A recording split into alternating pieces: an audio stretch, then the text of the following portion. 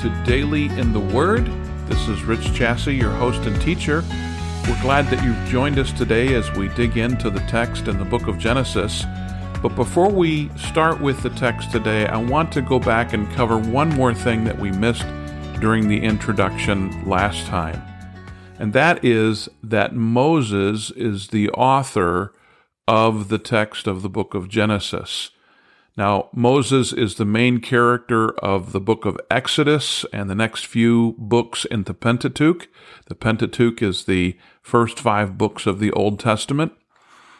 Moses is the author of all of those texts, and so it becomes pretty obvious that the book of Genesis is something that was supernaturally provided to Moses, miraculously given to Moses through the Holy Spirit, which is true for all of the scriptures. We believe from 2 Peter that holy men of old were led along by or guided by the Holy Spirit as they wrote these texts. As Moses put pen to paper, or actually as Moses put ink to papyri, however it was that Moses wrote, he was supernaturally guided along by the Holy Spirit, because obviously he wasn't around during any time of the book of Genesis. And so God gave him these words to write for our benefit. So we believe the book of Genesis is holy of God, that it is inspired of God, that what is written, what is contained in these chapters are actually from God. That means that they are infallible, they are absolute truth, and we can trust them. Now, with that in mind, let's go ahead and begin by reading in the text today. We're going to be chapter 1, verses 1 through 13. And that's all we're going to get into today. So that's through day 3 of creation. So let's go ahead and read the text. In the beginning, God created the heavens and the earth. Now the earth was formless and empty. Darkness was over the surface of the deep, and the Spirit of God was hovering over the waters. And God said, "Let there be light," and there was light. God saw that the light was good, and he separated the light from the darkness.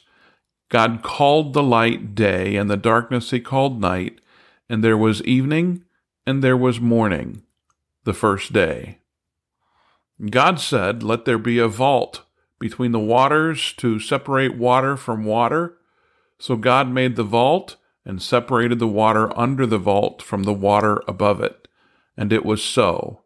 God called the vault sky, and there was evening, and there was morning, the second day. And God said, "Let the water under the sky be gathered to one place, and let dry ground appear." And it was so. God called the dry ground land, and the gathered waters he called seas. And God saw that it was good. Then God said, "Let the land produce vegetation, seed-bearing plants and trees on the land that bear fruit with seed in it, according to their various kinds." And it was so. The land produced vegetation, plants bearing seed according to their kinds, and trees bearing fruit with seed in it according to their kinds. And God saw that it was good, and there was evening, and there was morning, the third day. Now, a few things about this text, this chapter that we need to discuss before we get into studying each of these verses. The first observation is to note that the text is in poetic form. This is poetry. It is beautiful Hebrew poetry. We don't get the sense of that when it's translated to English, but in Hebrew, there is a beautiful rhythm and rhyme to what is happening here. Now, this doesn't make it any less historical or any less history. These are real events that God is performing. And secondly, God is performing these events in 24-hour increments. These are literal days, literal 24-hour days that are referenced here. For those who want to try to say that, well, the day is just representing a season of time or a period of time, a lengthy period of time, that's not supported in the text or in the way that the word day is used throughout the rest of the Old Testament. They are literally 24-hour periods of time, and that's certainly reinforced with the seventh day and the idea that we must rest on the seventh day that comes out of God's activity or lack of activity on the seventh day. Now, the other part of this is that there are those who would say, well, the earth seems to be millions or perhaps billions of years old, that the universe is very old. How could that be if the text here indicates that the earth is somewhere around 6,000 years old or somewhere in that frame of reference? And the idea that the earth is millions and millions of years old perhaps could be supported in the first two verses. In the beginning, God created the heavens and the earth, and that's where some people believe that there is a pause in the action. And then verse 2, now the earth was formless and void, which describes the situation of the earth and the universe before God begins to form what he originally created long ago into what he has created for us in these acts of creation. Is that possible? I'm not a big supporter of that. And let me say this, the only way that that is possible is if it happened without the creation of any kind of life. And that's important for us to recognize.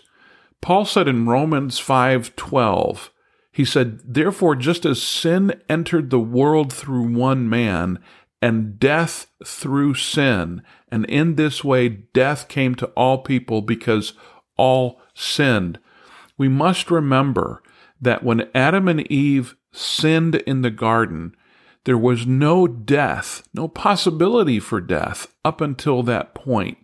So the idea that God created, perhaps through evolutionary process, and there were all these dinosaurs and other kinds of life and vegetation, and then God created in that Adam and Eve, that's not possible, because you can't have living creatures living and dying before Adam appeared on the scene. When Adam sinned, that was the beginning of death. So it's impossible for evolution to fit. Historically, it's impossible for it to fit theologically. It's certainly impossible to fit scientifically. We need to remember that the text here is true to the Word, it's true to theology, it's true to science as well. God's Word can be counted on.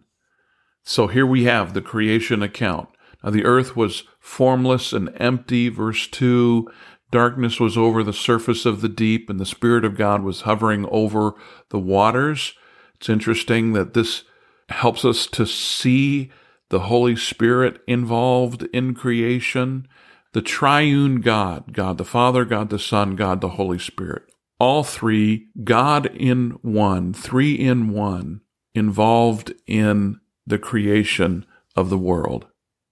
Verse 3, God said, let there be light, and there was light. God saw that the light was good. He separated the light from the darkness. He called the light day, and the darkness he called night. You see a pattern here that we see throughout the text where there's the creative action that takes place. There is the pronouncement of it being good and the further creative work. Then there is a naming that's involved. And then the conclusion. There was evening, there was morning, the first day. And he calls his creation good. And we'll see later on in the chapter when he creates man, he calls it very good. So there's an aspect of this where God is evaluating his work, and he's recognizing that what he is creating is good. He's calling it good. What he's creating is good. Verse 6, let there be a vault between the waters, or an expanse between the waters to separate water from water. So in the original creation, there was water below and there was water above the atmosphere or above the sky, this vault, this expanse. Verse 7, so God made the vault and separated the water under the vault from above it, and it was so, and God called the vault sky. And there was evening and there was morning, the second day. Again, a 24-hour literal day. Verse 9, God said, "Let the water under the sky be gathered to one place, and let dry ground appear," and it was so. God called the dry ground land, and he gathered the waters, and he called them seas, and God saw that it was good. And then God creates all the vegetation. This happens on day 3. Let the land produce vegetation, seed-bearing plants and trees on the land that bear fruit with seed in it, according to their various kinds, and it was so. The land produced vegetation, plants bearing seed according to their kinds, and trees bearing fruit with seed in it according to their kinds. We see a similar pattern here between all that God creates, whether it's vegetation or later on, as we'll see, the animal kingdom, and then also with mankind, who he creates in his image, that we are to produce according to our kind. We don't have the mixing of different animals, in a sense, becoming other animals or evolving from one kind of species, or the primordial ooze that supposedly crawled out of the water and eventually had legs and grew and eventually became mankind. It's nonsense according to the creative order. And again, God saw that it was good, and there was evening and there was morning, and it's the third day. And that brings us to the conclusion of our text for today, as we are now halfway through the creation, and it is wonderful to see that God, whatever God says, it is so. It happens. God just speaks. We can't imagine, we can't fathom the power, the authority that God has, that when he speaks, it happens. We are so thankful for our God and his creative order, the power, the authority that is on display in this. It gives us a reassurance. It gives us a comfort that he is someone, the Lord is someone that we can trust because he has said so, that we can look to him, and we know that we don't have to be concerned about whatever may come against us, because simply by speaking, he can defeat the enemy. He has a plan, and he has an order that is in place, and we are simply following that plan, following God's will, and he will bring it to completion. Just like he brought his creation to completion, he's going to bring our world to completion as well. We can trust him. We can know that he will bring it to fulfillment.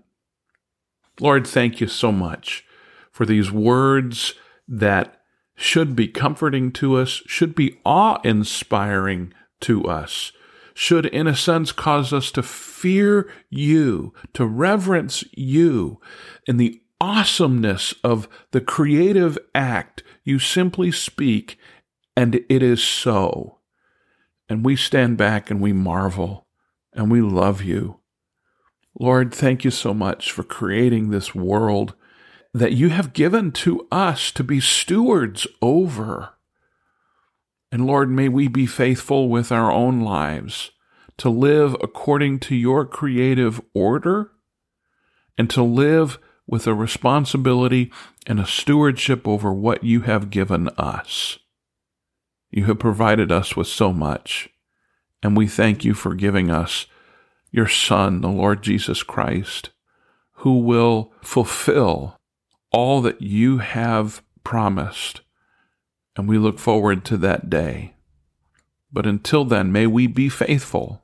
May we serve you faithfully, and that is to live in obedience to you, to follow you, to trust you, to love you, because we have been created to do these things, and we find our true fulfillment and meaning and purpose in life by doing it your way. So may your creation remind us of our place and where our fulfillment and our purpose and our joy in life comes from. You have brought us into relationship with you, and we thank you for that, Lord. And we love you, and we praise you. We ask all of these things in Jesus' name. Amen.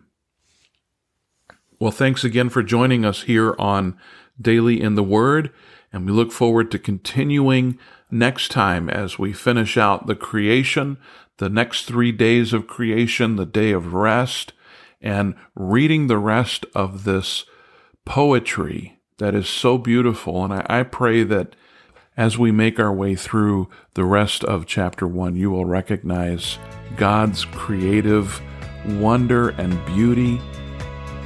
We have so much to be thankful for. Well, we'll see you again next time here on Daily in the Word, and I hope that you have a great day. Take care.